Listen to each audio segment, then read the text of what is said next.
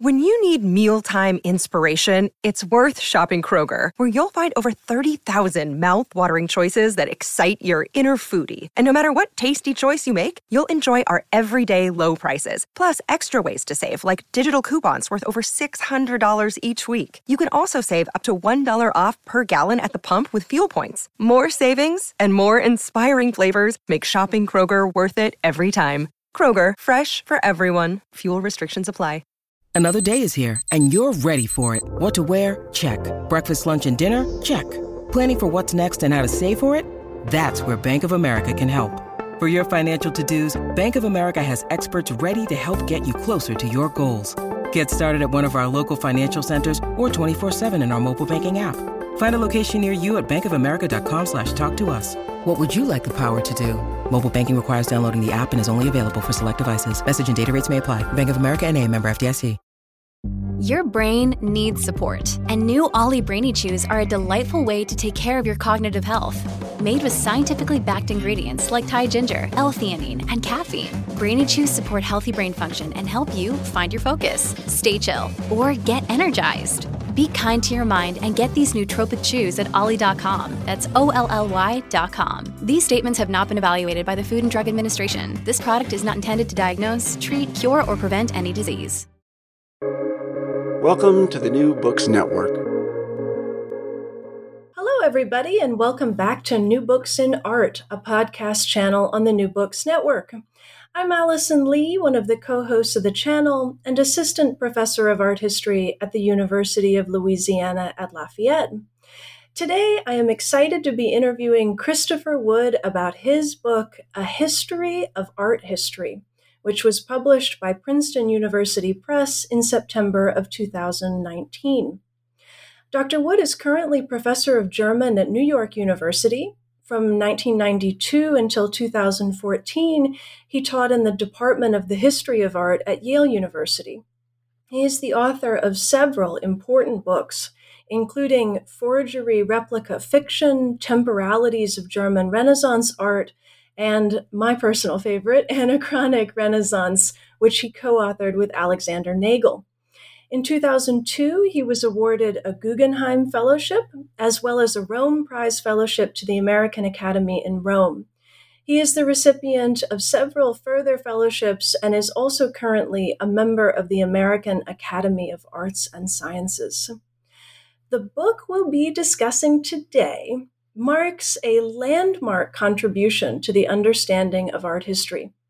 In it, Dr. Wood tracks the evolution of the historical study of art from the late Middle Ages through to the rise of the modern scholarly discipline of art history, synthesizing and assessing a vast array of writings, episodes, and personalities. This wide-ranging account, the first of its kind in English, explores the development of art historical thinking over more than 1,000 years. I am very happy to get to discuss this book with its author today, and I hope you enjoy our conversation. Christopher Wood, welcome to the show.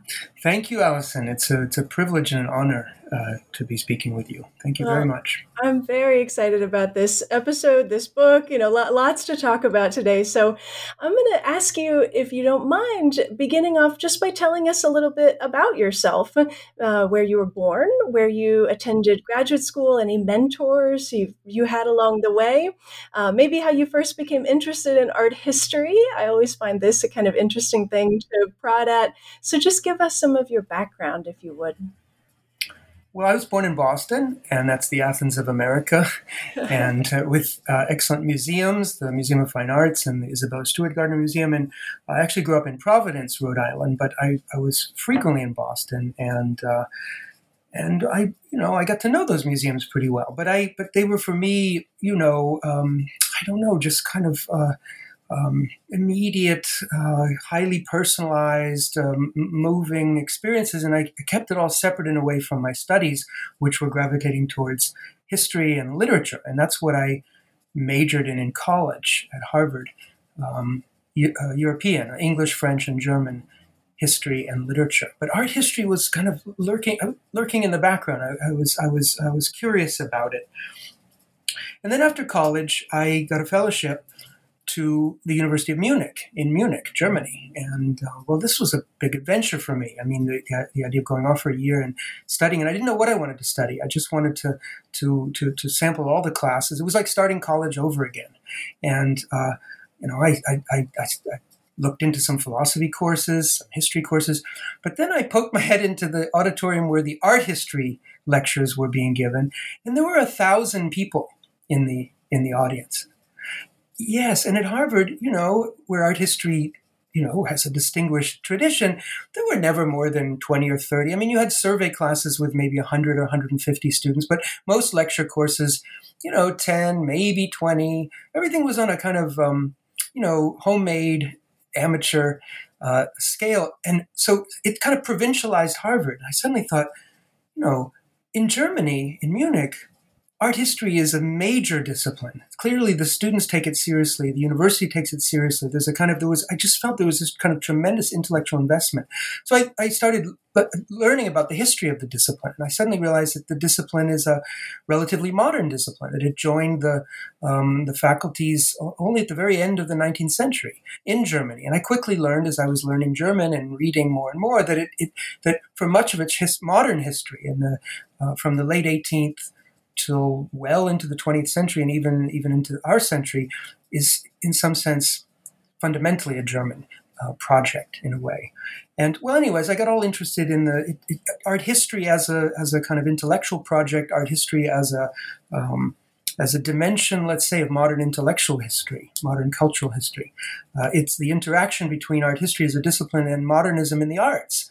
Because after all, they're contemporaneous. Art history emerged as a serious field of academic study in the late 19th century and flourished in the early 20th century, and you know this better than I, exactly in the generations of what we now call, high modernism.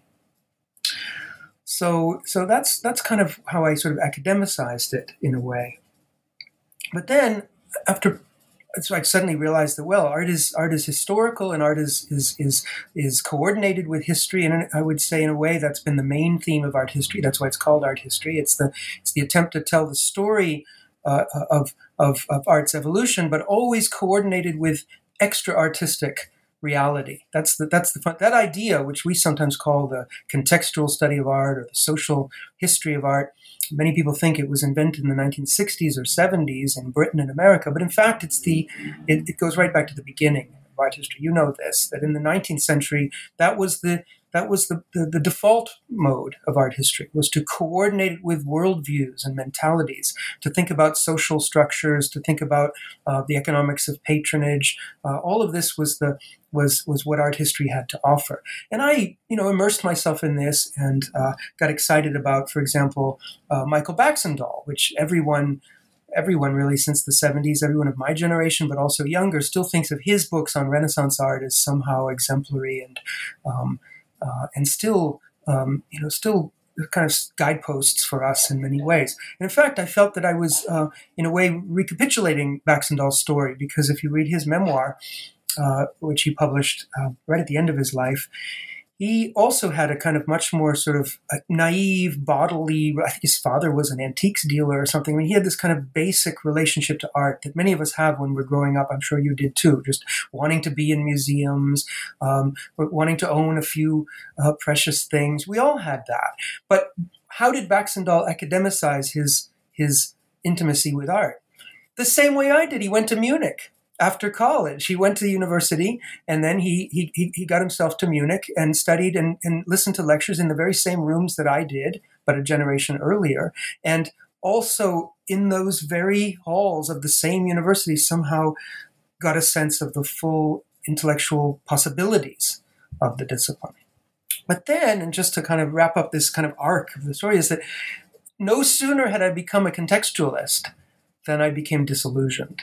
And I thought that somehow to explain art historically was to betray it, in fact, or even worse, just to miss the point entirely. And I still feel that, Alison, and that's why the point of my book and really my overall point of view and campaign is that I'm protective of art history as a project, okay? But I'm protective of art most of all. And what I want to do is explain and also promote a kind of art history that is highly respectful of art, where art remains somehow mysterious, somehow just beyond the reach of our historical explanations. It sounds like a paradoxical formulation, but I want to say that the strongest historical explanations are the ones that recognize their limits. They're the ones that they know exactly what about art they cannot explain. And that makes for powerful and moving art history, I think. So I tried to write a history of that project. Yeah. Well, I think you definitely do that. And I'm so glad that you're kind of blending this initial question of how did you come to art history with how you got to writing this book and what this book, what its driving impetus is in many ways. Because I think, maybe those who encounter the book and it is not a small or insignificant text. I mean, this is a weighty tome, I think, compared to many books that are coming out in art history that really seem to be capped at 100,000 words, aren't often more than 200, 250 pages. This is a packed 400 pages of exactly what you were just describing, really trying to dig at the groundwork of not just what the history of art history is, but why we do, what we do, how different people have done it different ways in different eras. I mean, you come at this problem and real desire that you're describing to honor art and question, have we gotten it right? Who got it better? That comes across very strongly in the book. So maybe as a follow-up question, I was going to ask you, how did you come to write this book? But I think you've already been in some ways describing that.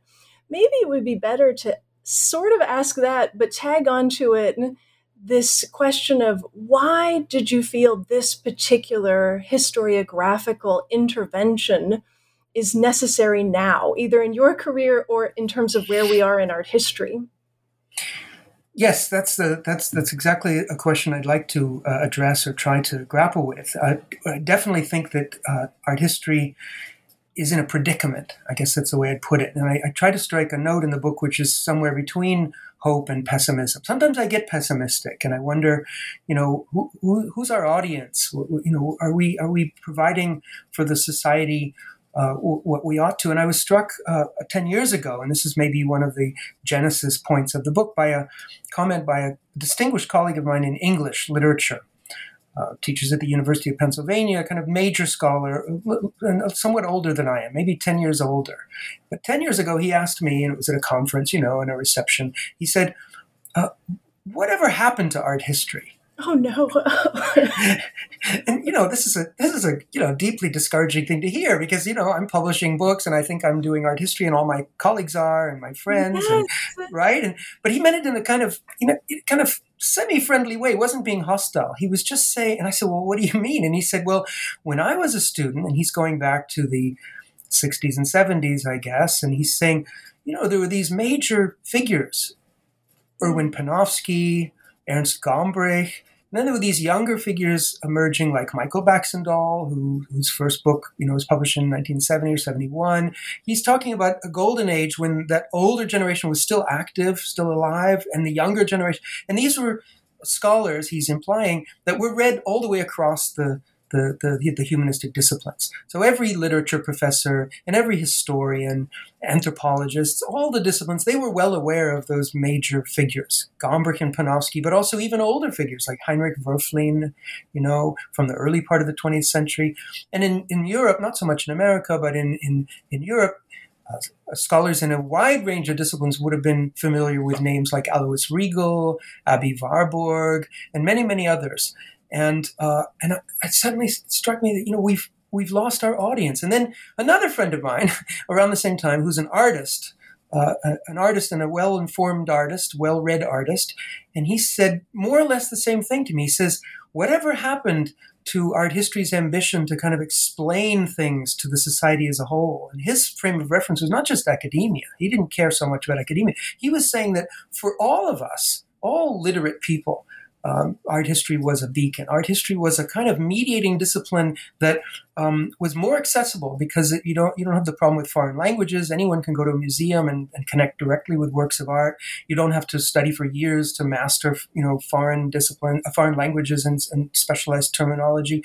It had this kind of, I guess, a kind of intellectually democratic promise, which he thought, again, it had lost or sacrificed or basically entrusted to the museums. Like the academic scholars have more or less said, oh, you museums deal with that and this is condescending on the part of academics, will say, in your naive kind of way and your, this promotion of a religion of art and so forth, great masterpieces, you go ahead and cater to the public. We're doing much more critical, challenging studies that address only each other, but really only each other, really only within art history, because as the other scholar indicates, we've lost the readership in literature and so forth. So, then I did some research on this, and I think I'm ready to make the claim that Gombrich, and I know you, but many of our listeners are aware of who Ernst Gombrich is. He wrote The Story of Art, and he wrote many other books which have wide readerships. I believe that he's possibly the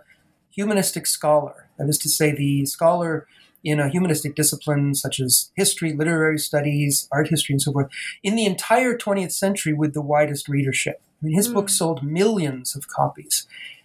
I don't think there's any comparable figure in another discipline.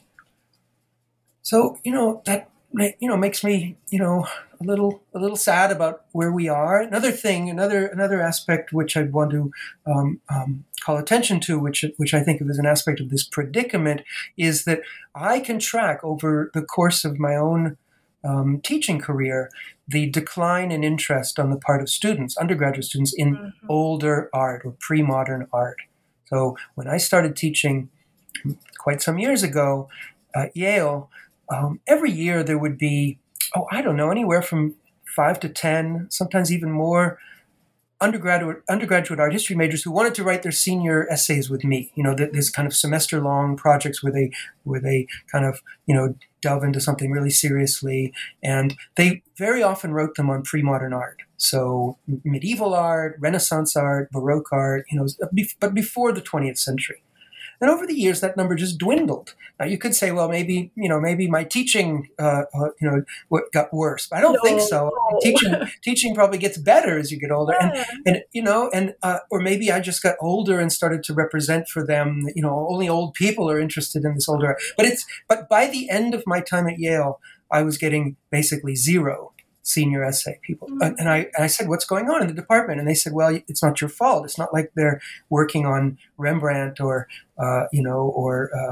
Michelangelo, but they're working with another professor. No, they're all writing their senior essays on contemporary art. Not even 20th century, because Picasso, after a certain point, and you can speak to this better than I, that's your perspective as a modernist, even Picasso has receded such that he's seen as an old master. So what they mean is I'll tell you an anecdote from a colleague of mine at USC who is a little younger than I am, and he was, he was involved in the art of the 90s. So during the 90s, he was, engaged in the contemporary art of that moment and writing about it and so forth.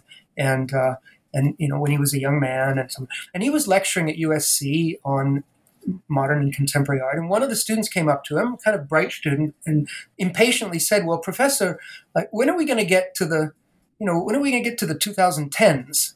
When does this course get to, where we are now? And he said, because this, after this long slog through the 90s, and so that's the phrase that the student used. He basically was saying this, the 90s are kind of boring. They've just become a little bit irrelevant. It's great that you're enthusiastic about it, but basically saying what really interests most of us in this classroom is where we are now and where we're going. Now, what is my reaction to that? On the one hand, I feel, well, I'm kind of in despair. I think, will there be new scholars of older art coming up through the ranks if that's the attitude of this? Where will we recruit young people who are willing to, study history, learn the languages, and so forth? And I want to kind of cycle back to the point I made earlier about being protective of art and basically in favor of an art history that is not just respectful, but actually, kind of worships art, takes art really, really seriously, and is unwilling to reduce it to its mere circumstances, or unwilling to materialize, make it, something that's merely material or functional. Okay, now in the contemporary landscape of art history, and I wonder whether this is your perspective too, I find that more and more of the people who work on the older art, that is to say, like me, maybe I didn't explain that yet, really, that, the art historical work that I do, the research I do, which is the bulk of my work. I don't just sit around and write about the history of art history year after year. I do research in historical fields. So in especially late medieval, Renaissance, and to some extent Baroque art. So we're talking about, from the 1300s. I just finished a book on 14th century Italian art, so the period of Giotto. That was my COVID project. And so starting from around 1300 and going up to, let's say, around 1800, and even somewhat into the 19th century, that would be material I work on, okay, not 20th century. So, however, I feel that a lot of the other people, my peers who work in that field, are increasingly diffident and reluctant to speak directly about concept of art. They're increasingly reluctant to designate the object of their study as art. They almost always use art with scare quotes around it. Mm-hmm. And they'll instead prefer to say, well, we work on images or image culture, or we work on material artifacts, or we work on visual culture, but any number of circumlocutions, but God forbid that saying that we work on art.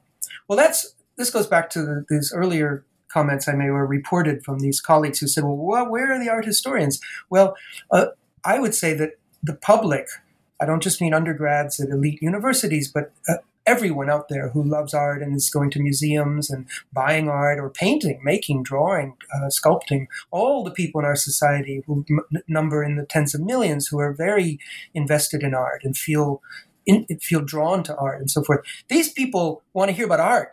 Mm-hmm. All of those listeners and readers want to know about art. And I would say that that's a pact that we made once with society, that you subsidize us in various ways and we'll go do research and we'll come back and tell you things about art that are going to make you feel closer to that art. That seems to me a basic pact. Well, that pact has been broken by many of my peers who will tell you that, art is a kind of bourgeois fantasy of invented in the 19th century. It's a sort of secular religion. It's meant to replace the old religion. And it's a modern Western construction. And we can't apply the term or impose the term on pre-modern cultures. Well, I would push back against that. But what I want to say is that, and this puts me in this kind of paradoxical position vis-a-vis the younger students and scholars who are obsessed with contemporary art. What do I like about their obsession with contemporary art? I like their obsession with contemporary art because art is in the foreground. They at least believe in art. Mm-hmm. That guy who went up to my friend and said, well, when are we going to get done with the 90s so we can get to the present? That's because he's passionate about art. He's passionate about art that we make now and today, and he's very, very concerned about where it's going, right? He wants to know, what's next? What's going to be the next big thing in art? Now, that is very precious. That's very precious to me. And it means a lot to me, too. I also want to know where art is going. I don't understand why we can't preserve that passion about where art is and where it's going when we also study the older art. And we ask not where it's going, but where has it been? Where has it been? What are its various peregrinations? Yeah. Oh, I find all this so fascinating. There's so much that I want to respond to and sort of ask about. I'm tempted to say, in response, at least immediately, that I wonder how much this sense that you have that students are very interested in contemporary, want to talk about what's happening now, want to know what the next great art is going to be in the way that you're describing, is a function of being mostly in places in the Northeast where contemporary art is really happening. Maybe you need to come to Louisiana, Chris, because the students down here are so eager to stay entrenched in not only the Renaissance and the Baroque, they're obsessed with the Baroque. When we leave the Baroque, they're all upset and disappointed and want to go back. But they're actually really interested in Paleolithic art. It's like I have to drag them out of those cave paintings because they find the mystery surrounding them so interesting, and the lack of sort of theories that are firm to explain them. And the closer I get to the 20th century, the more the eye rolling, the no, this is garbage. I don't want to look at this. My dog could have painted that. They're in the South very resistant and skeptical about what art has been in, say, the last, I don't know, 70 years or so. And the further we get, the more pushback I get and the more desire to go back to this art history that worships art that they perceive to be fundamental to the Renaissance and the pre-modern era, and having been lost, tragically lost by the contemporary practitioners. That is incredible what you're telling me, Alison, and you're right. I'm a provincial of the Northeast, and but it makes me think. First of all, you are clearly a very gifted teacher, if you can excite them about that material. But I don't know what to say, because yes, I should know more about all the different mentalities far from Yale and NYU and so forth. You're right, because now I teach in New York City. We have many foreign students, but they're themselves very cosmopolitan. And at Yale, not only is it in the orbit of New York City, but the Yale University Art School, the School of Art at Yale, is one of the top 3 art schools in the country, basically. So it's right in tune with the New York art world. And you're right. I'm like a fish in water there. I don't even realize. I would never have realized it either, having come from the Northeast and taught in New York City like you have and are. I had no idea what to expect in terms of the difference, and had to really adjust in terms of how I teach. I appreciate you saying you think I must be a gifted professor. I think you're right. You get better as you go, and you learn how to gauge yourself to your audience, I think, is really key. And, down here, the other thing is it's so much more traditionally religious and Christian than in the North, that I don't have to do a lot of explaining of the narratives and altarpieces and things. They're like, yeah, we know who that is. All right, keep going. Tell us more. We know who Samson is. We know who David is. They just get that in a way that in New York, I had to really be like, okay, let me tell you who all these people are. It's very different in a way I never anticipated. And I do think, oh, sorry, go ahead. No, I'm just I'm listening with great interest. I have mixed feelings, because part of me would like to have students whom I didn't have to kind of get on my knees and beg them to love this art. They come with a natural respect for it. On the other hand, I don't approve of their attitude towards modern and contemporary art. I mean, I'm not. I do not share that at all. I think that the modernism is an irreversible phenomenon. It just engulfs our whole culture. Modernism is not something that's optional in a way. It's that one has to just live in it and accept it. And I think I would tie this into, because I said earlier, and maybe would want to return to that in the context of what we're saying, which is very, very interesting, this kind of resistance to modernism on the part of many people, that it is tied in with art history. Because I mentioned briefly earlier that I thought art history was a discipline that was kind of entangled with modernism in many ways. And the reason I say that is because, let me backtrack a little bit to Romanticism, which is obviously the kind of matrix of, or at least the way I see it, I don't know how you see it, but the matrix of modernism. And I'll say what I mean by that. Romanticism is the big turning point in my book, and it happens sort of in the middle. And what happened in a nutshell is that for the first time, and it happened quite quickly within a couple of decades or so, a number of people started looking with generosity and appreciation at medieval art, medieval European art. If you walk into the Metropolitan Museum or go to the cloisters or any major museum, you'll see medieval Christian art displayed, and medieval secular art, for that matter, displayed side by side with equal standing to the works of the Renaissance and Baroque and modern. But that standing and status, the high status that medieval art has as art, is something that was basically invented or discovered for the first time in the late 18th and early 19th centuries. Up until then, medieval art was seen as an embarrassment. Mm-hmm. And it was a period of decline when the achievements of Greek and Roman painters and sculptors were forgotten, and painters forgot how to paint, sculptors forgot how to sculpt.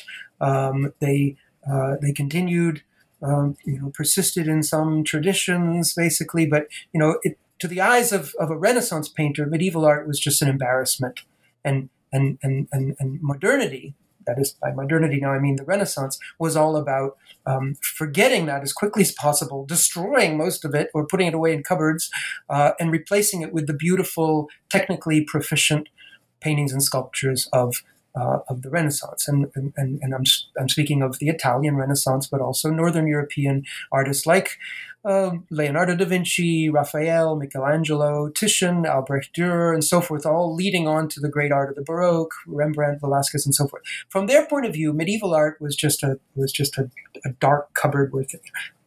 So suddenly, in the late 18th, early 19th century, a certain number of tastemakers, let's call them, started looking again at medieval art, and they said, well, actually, these works have a special quality. They may be crudely made often, but they have a soulfulness. They have an authenticity. They have an intensity. They have a gravitas that many of our modern works of art lack.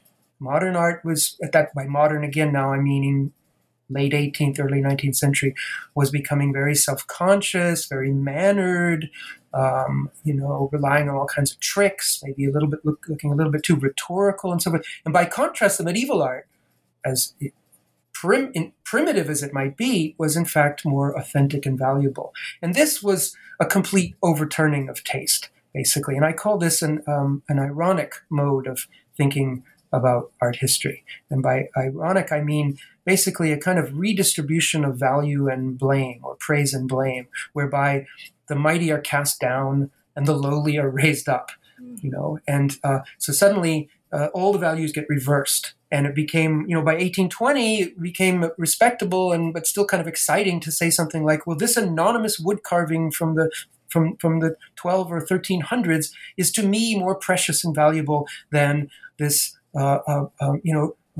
painting painted in Rome in 1590 or something, which is, hanging in an aristocrat's home. And so there's a whole political and a class dimension to this.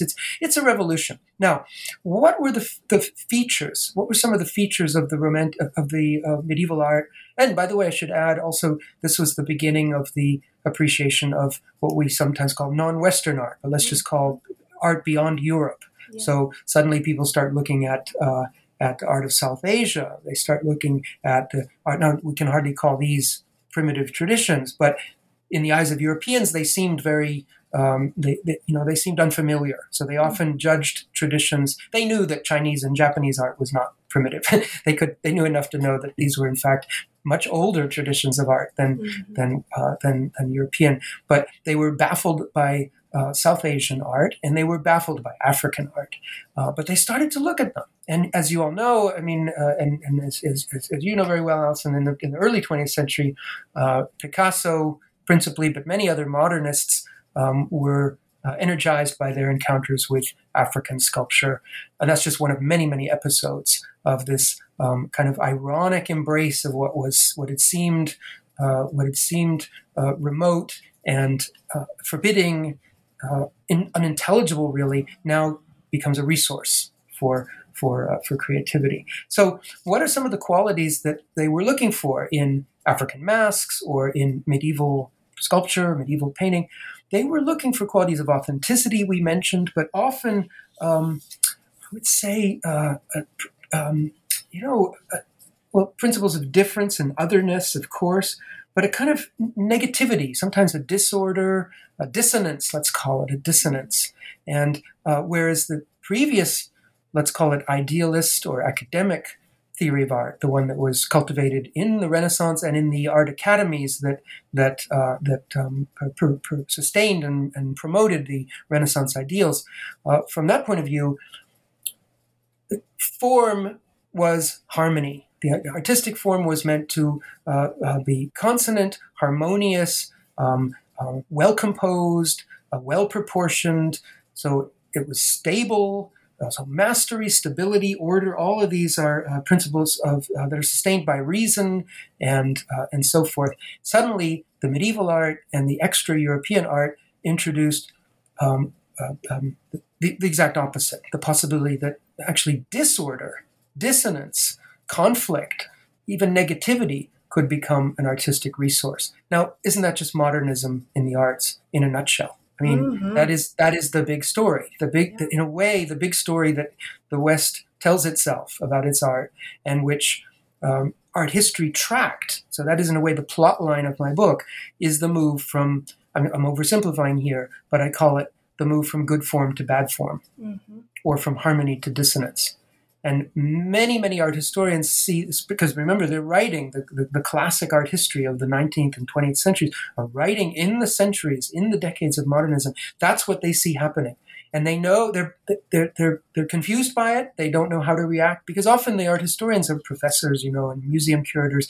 They weren't necessarily in tune with Picasso, but they knew that something big was happening, and they intuited that it was irreversible. So what does that mean, though? What does it really mean if the movement is going from good form to bad form? By bad form, I'm being ironic, because I'm not like your students in Louisiana who think that, that modernist art is bad form and it's badly drawn and therefore it's ugly. I'm not saying that. I'm saying, yes, it is sometimes badly drawn, but deliberately badly drawn. It is sometimes dissonant and negative, sometimes ugly, sometimes hard to look at. It's challenging.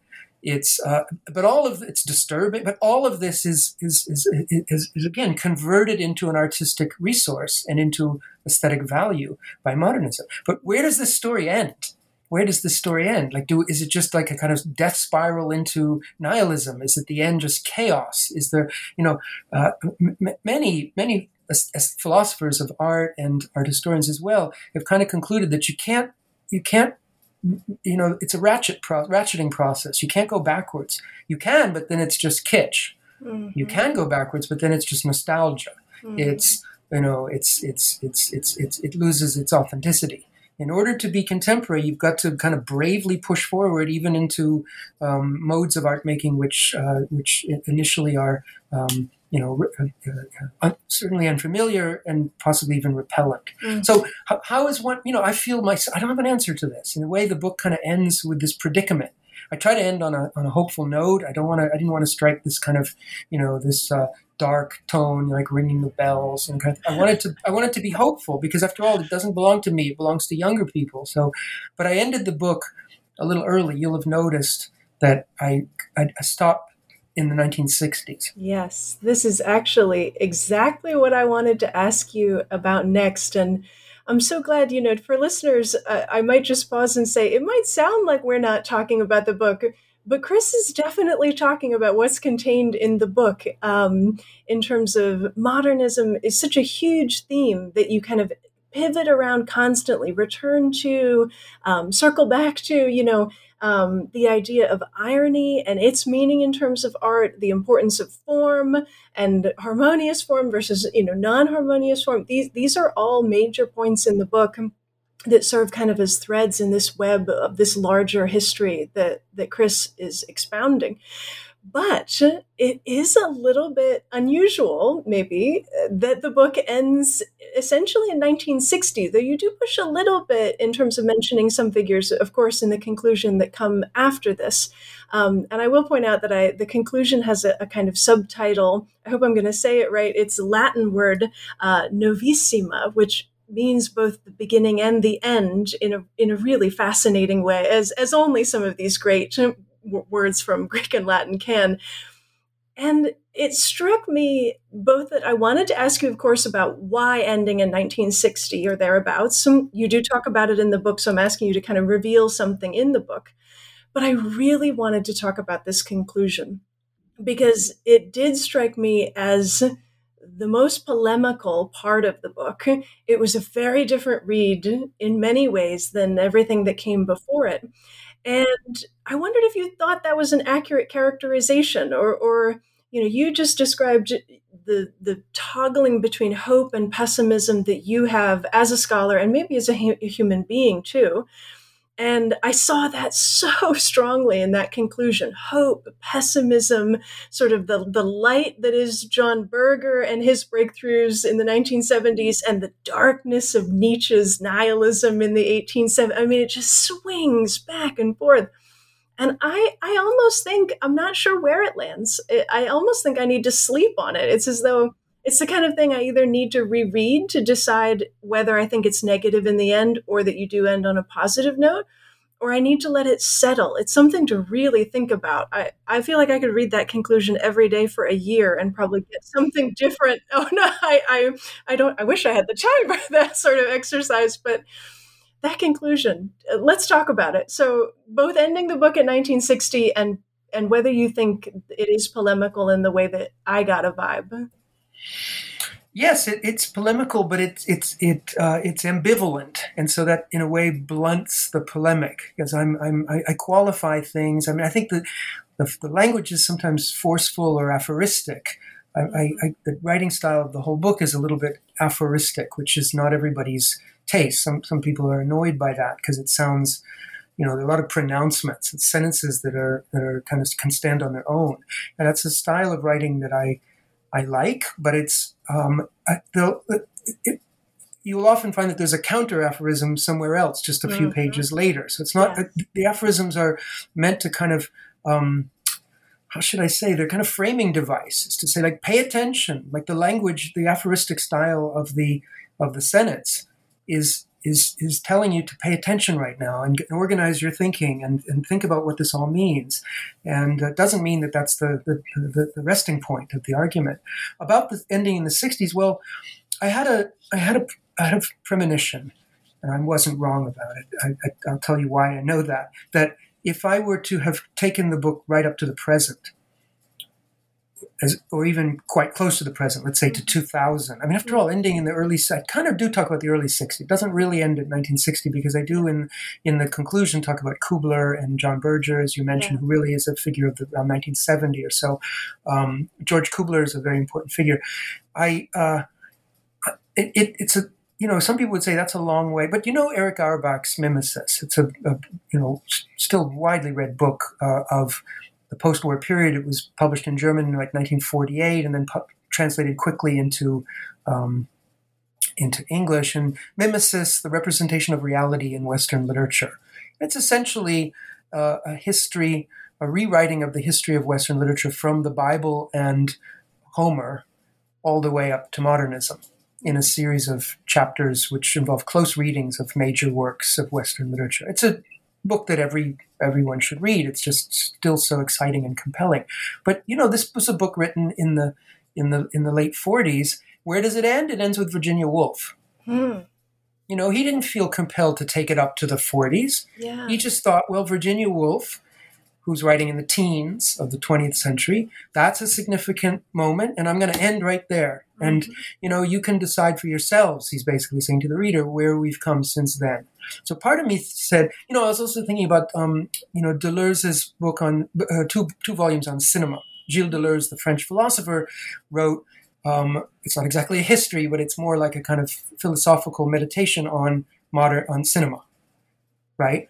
Well, this was a book written in the 80s, it's sort of relatively late Deleuze, but it ends before the 60s, really. It's really a book about Eisenstein and Hitchcock and sort of classic mid-20th century cinema, right? Auteur cinema to a certain extent, but it does not deal with the avant-garde cinema or film, let's say, of the 60s. Doesn't deal with Andy Warhol, doesn't deal with... it doesn't really deal with anything in the 60s. It just also ends in like 1960. So he didn't mind ending 25 years earlier because he's not writing, it's not cultural commentary. Deleuze is not writing a commentary on his own time. Now, I'm not Deleuze, but I also felt like I can do that. We're doing it now. I can talk, if you like, about where is art history now, where are we going? But that will date very quickly. That's anything I say, anything you or I say right now in 2021 about the state of art history or where it's been over the last few years will sound obsolete in 10 years, if not sooner. Because it's like the difference between journalism and history, right? You write history and you're trying to define a period or to give a shape to a historical period, and you hope that has some authority and it might last for a while. With journalism, that's not what you're trying to do at all. You're just trying to respond to what's happening and shape people's opinions in real time, as it were, on the fly. And I didn't want that. And I knew what would happen if I started writing about the generation of my teachers and I'm talking now, and I'm just going to invoke a few names, American figures. There are many in Europe who are equivalent, who are also my teachers. But in America, we're thinking of people like Michael Fried, Rosalind Krauss, T.J. Clark, who's British but taught in America, and Svetlana Alpers, many, many others who were our teachers and who are now, getting on in years, but had an immeasurable impact on the discipline. And Michael Baxendall, who in fact is no longer alive, but belongs to that same generation. And yes, and I've actually written on some of these people. And so it's not that I'm afraid to write about them. It's that I knew that if I were to write about them, that 95% of my readers, at least within art history, would skip right to that last chapter just to see what I said, because it's like a gossip page. It's like, it would be just like, I know this sounds ridiculous, and some listeners might think, oh, well, no, I couldn't care less about that. I really want to hear about the Renaissance or whatever. But I can assure you that many readers would have just cut to the chase and read the last chapter on art history since the 70s, basically, which is what we're talking about here. The rubrics are things like the social history of art, Marxism, feminism, psychoanalysis, and then succeeded by much more up-to-date methodologies, what's so-called post-colonialism, queer theory, eco-criticism. The list is endless. The things that we do now, basically. And yes, I'm not saying that I or anyone would be incapable of coordinating what's happening now with what's happening earlier. But I'm kind of leaving it to the reader. Like, you figure it out. I've told you a story that I think you don't know, or you probably haven't heard most of this story. Now you connect the dots and see what happens. I also didn't want to write about living art historians. I just kind of made that a rule.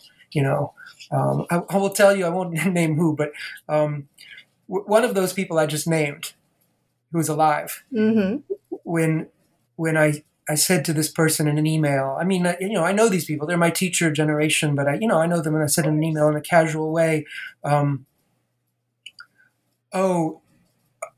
can't remember how it came up. I'd like to send you my book, or the person, I said, oh, it's finished, or the book is out, or something like that, History of Art History. And the person wrote back, I quake.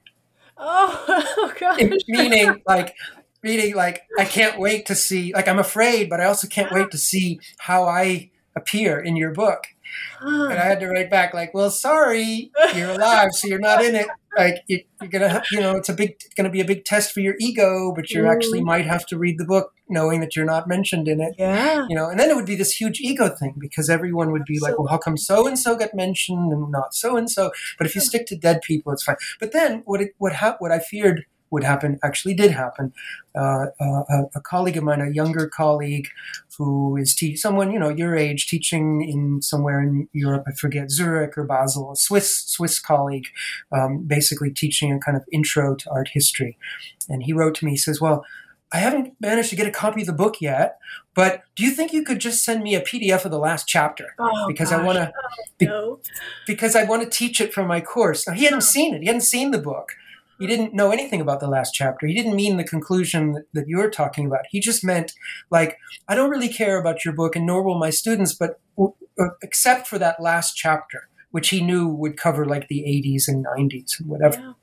So again, I'm so glad that I asked you about this, because now I'm totally convinced, you've made me a true believer that you're absolutely right, that if you had done that, so many, including myself, I'm ashamed to admit, I did not read the book in order. I don't know. I found it really fun to kind of skip around and go to places I was really interested in, and then circle back to others, and then read the conclusion. I was like, whoa, I got to go back. And I think you're right that I would have been a little bit chomping at the bit for your take on these most recent figures. And that it would have been super problematic to talk about anyone who's living. I'm almost ashamed that I asked you this question, but glad that I did, because now I'm totally satisfied with the explanation. It also makes me want to ask, I hope this isn't too much of a curveball, but I wondered as I read this conclusion, and actually some parts of the book, what order you wrote it in. We don't reveal often as authors that people think we write it from beginning to end. And for chapter 1, of course, I wrote first, and then chapter 2 came next. But that's never how books get written, at least not how I wrote mine. And I wondered in particular whether you wrote the introduction or the conclusion first. Do you mind answering that one? No, that's easy to answer, but I don't think the answer will be that interesting. But you know what I should do is just very, very briefly explain the structure of the book. Yeah, because please do. You suggested earlier that our conversation might sound as if we weren't even talking about the book, although you were right. We were talking about the book. All those themes of from good form to bad form and so forth, they are the essence of the book. However, the book is structured in a quite schematic way. It's not just a kind of endless flow of ideas that never get anchored. It's strictly chronological. Mm-hmm. And I borrowed that from a 17th century historian of art called Filippo Baldinucci, who was a Florentine, and he assembled notes. He went into the archives in Florence we're talking about the 1600s here. So after Vasari, and in a way he wanted to kind of supplement Vasari by going into the archives and learning more. So he wrote also biographical based account of Florentine art, but he organized it strictly by decades, based on which decade the artist was most active in. So, so-and-so would appear in the 1540s, so-and-so would appear in the 1550s, and so forth. It was just a way of imposing a kind of rigid chronological grid. So I did the same thing. Mm-hmm. And the book is structured, because I didn't want chapters because this has been done before. You mentioned that this is the first time it's been done in English, but there are about 3 or 4 books in French and German that have attempted to do, and Italian, French, German, and Italian, that have attempted to do something similar. And a couple of them are quite bad, and a couple of them are quite good. Mm. And they were in some ways both negative and positive models for me. But that's not many when you think of it. And when you think of, all the many, many decades of art history, the fact that this is really only the 5th book, I would say, that attempted to sketch the whole arc, mm-hmm. and the first one in English. But often the chapter headings for those books are, they're organized under isms, the way art history sometimes are. Yeah. So there'll be like the expressionist moment in art history, or there'll be the romanticism. There'll be these isms which kind of already govern the content, and I kind of wanted the periodization to be more neutral, just chronological. And just say, well, look, in this period, this is what happened. So I divided up, and I found quickly that in order to have chapters of roughly equal length, the earlier chapters would have to cover wider intervals. Yeah, so I begin with the first, after the introduction, which is relatively long and lays down some kind of preliminary principles. I have a section which is, I think, something like 800 to 1400. Yeah, which is 600 years, that first one. It's 600 years, because between 800 and 1400, there is almost no art historical thinking. Right. There's plenty of art made. We call it medieval art, mm-hmm. right? There's plenty of art made, and there's plenty of thinking about art, and there's even some writing about art, but there's virtually no art historical thinking. So what is art historical thinking? It is the decision to think about art as something that is evolved over time, and that is something that might be coordinated with time. I want to say that the very notion of thinking art historically is counterintuitive, and may explain the bafflement of some people confronted with this book who aren't, who think, well, is it a history of art? What is it a history of, really, right? Well, how do most of us and most people in all times and places react to art? What are they looking for in art? Well, they want art that is beautiful. They want to know, is it well made? Mm-hmm. Has it been well crafted? Is it meaningful? Is it powerful? And these criteria are in some sense thought to be transcendent. They transcend time. Like a beautiful thing is a beautiful thing, and a flower is beautiful, and a sunset is beautiful, and ideas about divinity or God. I mean, these are ideas that span cultures and times, and that art is meant to deliver, in a way, eternity. It's meant to deliver something permanent, something lasting. Why would anyone think about it historically?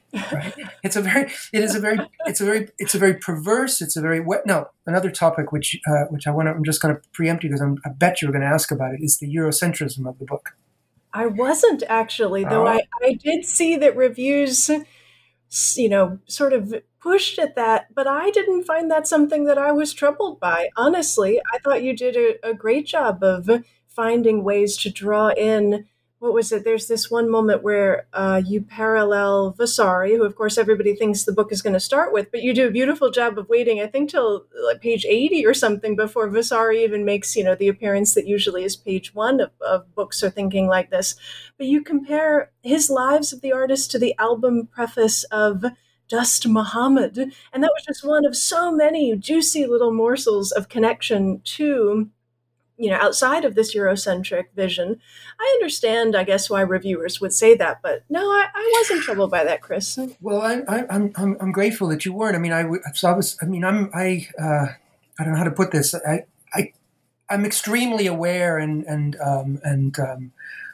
cognizant of this issue, but I'll say two things.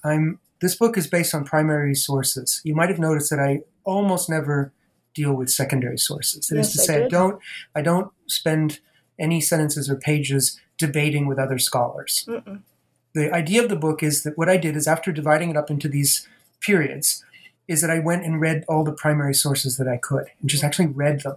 Not every single word, but you can't. Vasari's 8 volumes, I couldn't read every single word, but impossible. I would just steep myself in primary sources, and by that I mean, the people living at the time who wrote in the way that I was interested, who wrote art history of some sort. So this person, Baldinucci, that I mentioned, and then moving on to the 18th century, Johann Joachim Winckelmann, the German historian of ancient art, and also Goethe, the great poet and polymath, who wrote quite a few interesting texts on art history. He's one of the heroes of my book, and so on and so forth. I tried to identify primary sources, and I tried to cast a wide net and include primary sources who were not academic art historians, perforce, because in the pre-modern period there weren't any professors of art history. So poets and painters, in some cases, philosophers, whoever wrote and thought historically about art. So one of my rules is that, as much as possible, I want to read in the original languages. And I don't feel confident as a historian. I would never work on Russian art as you do, because I don't know Russian, and anything I say wouldn't ring true. But I do know a number of languages, so French, German, Italian, and Latin, and I do all right with Spanish and Dutch as well. And I feel somewhat comfortable with Greek as well. But and now Chinese, I actually can speak some conversational Chinese because I taught at NYU Shanghai and studied Chinese for a year. So I do know quite a bit about Chinese art. But nevertheless, my rudimentary Chinese does not help me reading primary sources in Chinese. So for the Chinese material, that is the other great, in fact, it's a greater and longer tradition. I was very, very worried and careful. And I did, of course, have to read some texts in translation, limited to which texts are translated. There really aren't that many.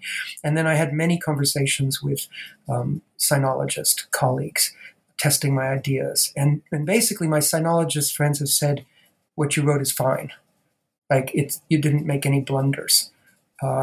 And that's all I wanted to do. But I just didn't want, I just felt that would be the true Western arrogance, in fact, is to barge into a field like that and imagine that I could make sense of it. So I was very tentative. Now, apart from the Chinese and also Japanese later on, what are the traditions of writing and thinking art historically? Well, art making is universal. All peoples in all kinds of places have made art, and it's all of great, great value.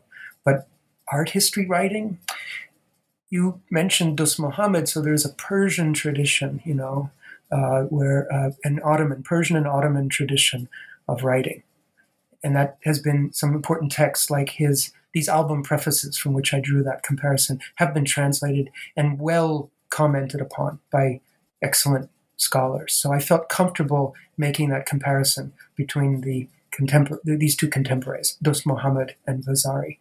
And I made some comparisons with the Chinese, but there isn't much else really. There are limits. If I want to say, well, if you're a sinologist and you feel that there's more that should be told from the reverse perspective, I wish someone who is knowledgeable would write the book in reverse perspective, like write a history of art history that's told from the Chinese point of view, where by the European phenomenon is seen as kind of marginal and on the edges. Why not? I'd like to hear that perspective. I tried to do that. I tried to do that with Dost Muhammad because I said, well, we're all very pleased with Vasari, and in fact, he's one of the protagonists of my book. I'm also very impressed by Vasari. It's a colossal achievement.